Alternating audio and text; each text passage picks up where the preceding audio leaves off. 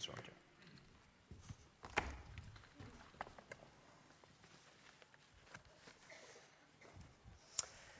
Good morning. I was saying to some of the guys the other day, I said, I don't know if I've actually ever spoken in a celebration before. I don't think I have. And then I got home and my wife said, oh, yes, you have. Wiggly Furrows. And I got in this morning and Graham Sparrowhawk came rushing up to me and saying, Ian, you said you'd never spoken in a celebration. Wiggly Furrows. And then Steve Thomas said to me, hey, you said you'd never spoken in an illustration. What about that illustration about the windscreen wipers and keeping going when the rain was coming? And I thought, isn't it encouraging when people can remember your titles and your illustrations?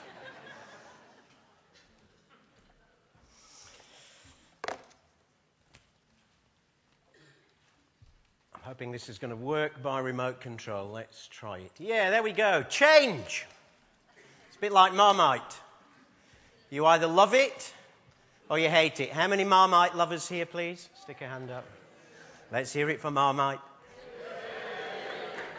Steve Thomas is cheering in the room. He's talking to the youth this morning. How many people hate Marmite? Yeah, funny, isn't it? Love it or hate it. Change is exactly like that. For some of us here this morning, change is the best thing that could ever happen. The more change, the better. It's exciting. It's adventurous. It speaks of our God who is constantly doing new things. It speaks of God's adventure for us. For others of us, we could take change or leave it. You know, if it's not broke, why fix it? And for us, sameness, it's not about boring, it's about experiencing God's faithfulness, God's constancy in the day that follows after day. How many change lovers have we got here? How many people are, whoa, come on, let's change it. Okay, how many people have we got that sort of, well, I prefer to sort of, I'm in the, just leave it alone, please, okay? Nearly 50-50. And I suspect, actually, for all of us, the answer is, which is my answer, it depends. Got you. It depends. It depends on what it is. Actually, it depends on when it comes. Depends on how you're feeling at the time, doesn't it? Some changes you can cope with in some circumstances in life, and, you know, you don't bat an eyelid, but it comes at a different time, and you find it really, really difficult. Well, you know, whichever we find most appealing, you know, keep changing it or keep leaving it alone, all of us have to be ready to settle when God settles and to move when God moves.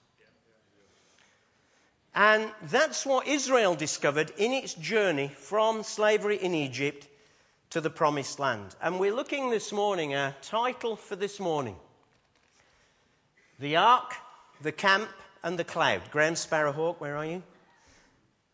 Slipped out. I saw him earlier. I'll be asking him in 5 years' time to see if he can remember the title. The Ark, the Camp, and the Cloud. Embracing change in a time of advance.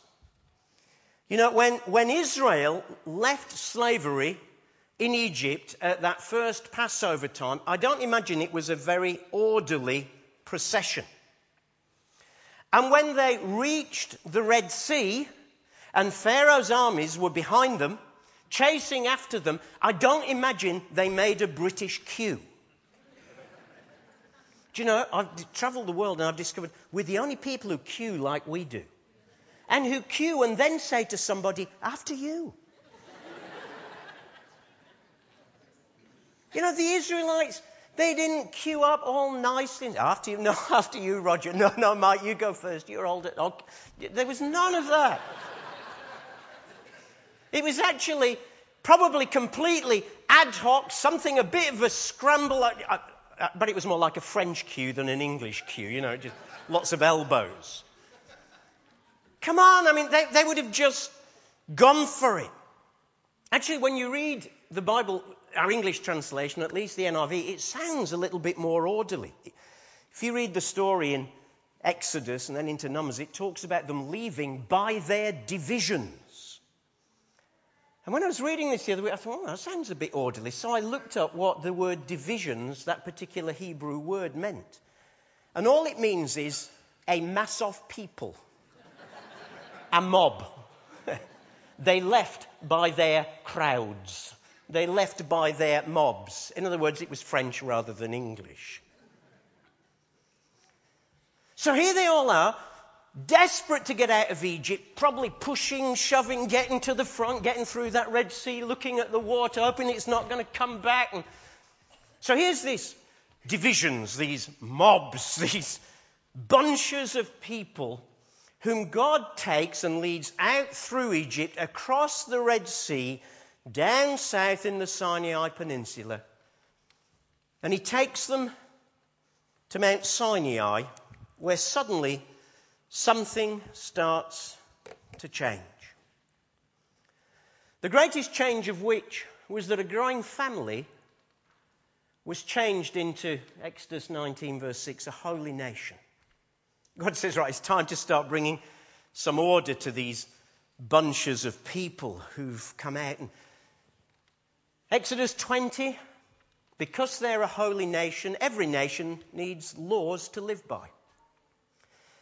So having constituted them as his nation in Exodus 19, in Exodus 20, God gives them those wonderful 10 commandments. And then in the rest of Exodus and Numbers, really what he does is he unpacks those 10 commandments. That's all it is. It's unpacking and applying for life, particularly giving them rules and directions for how to govern their relationship with him and how to maintain fellowship with God and how to live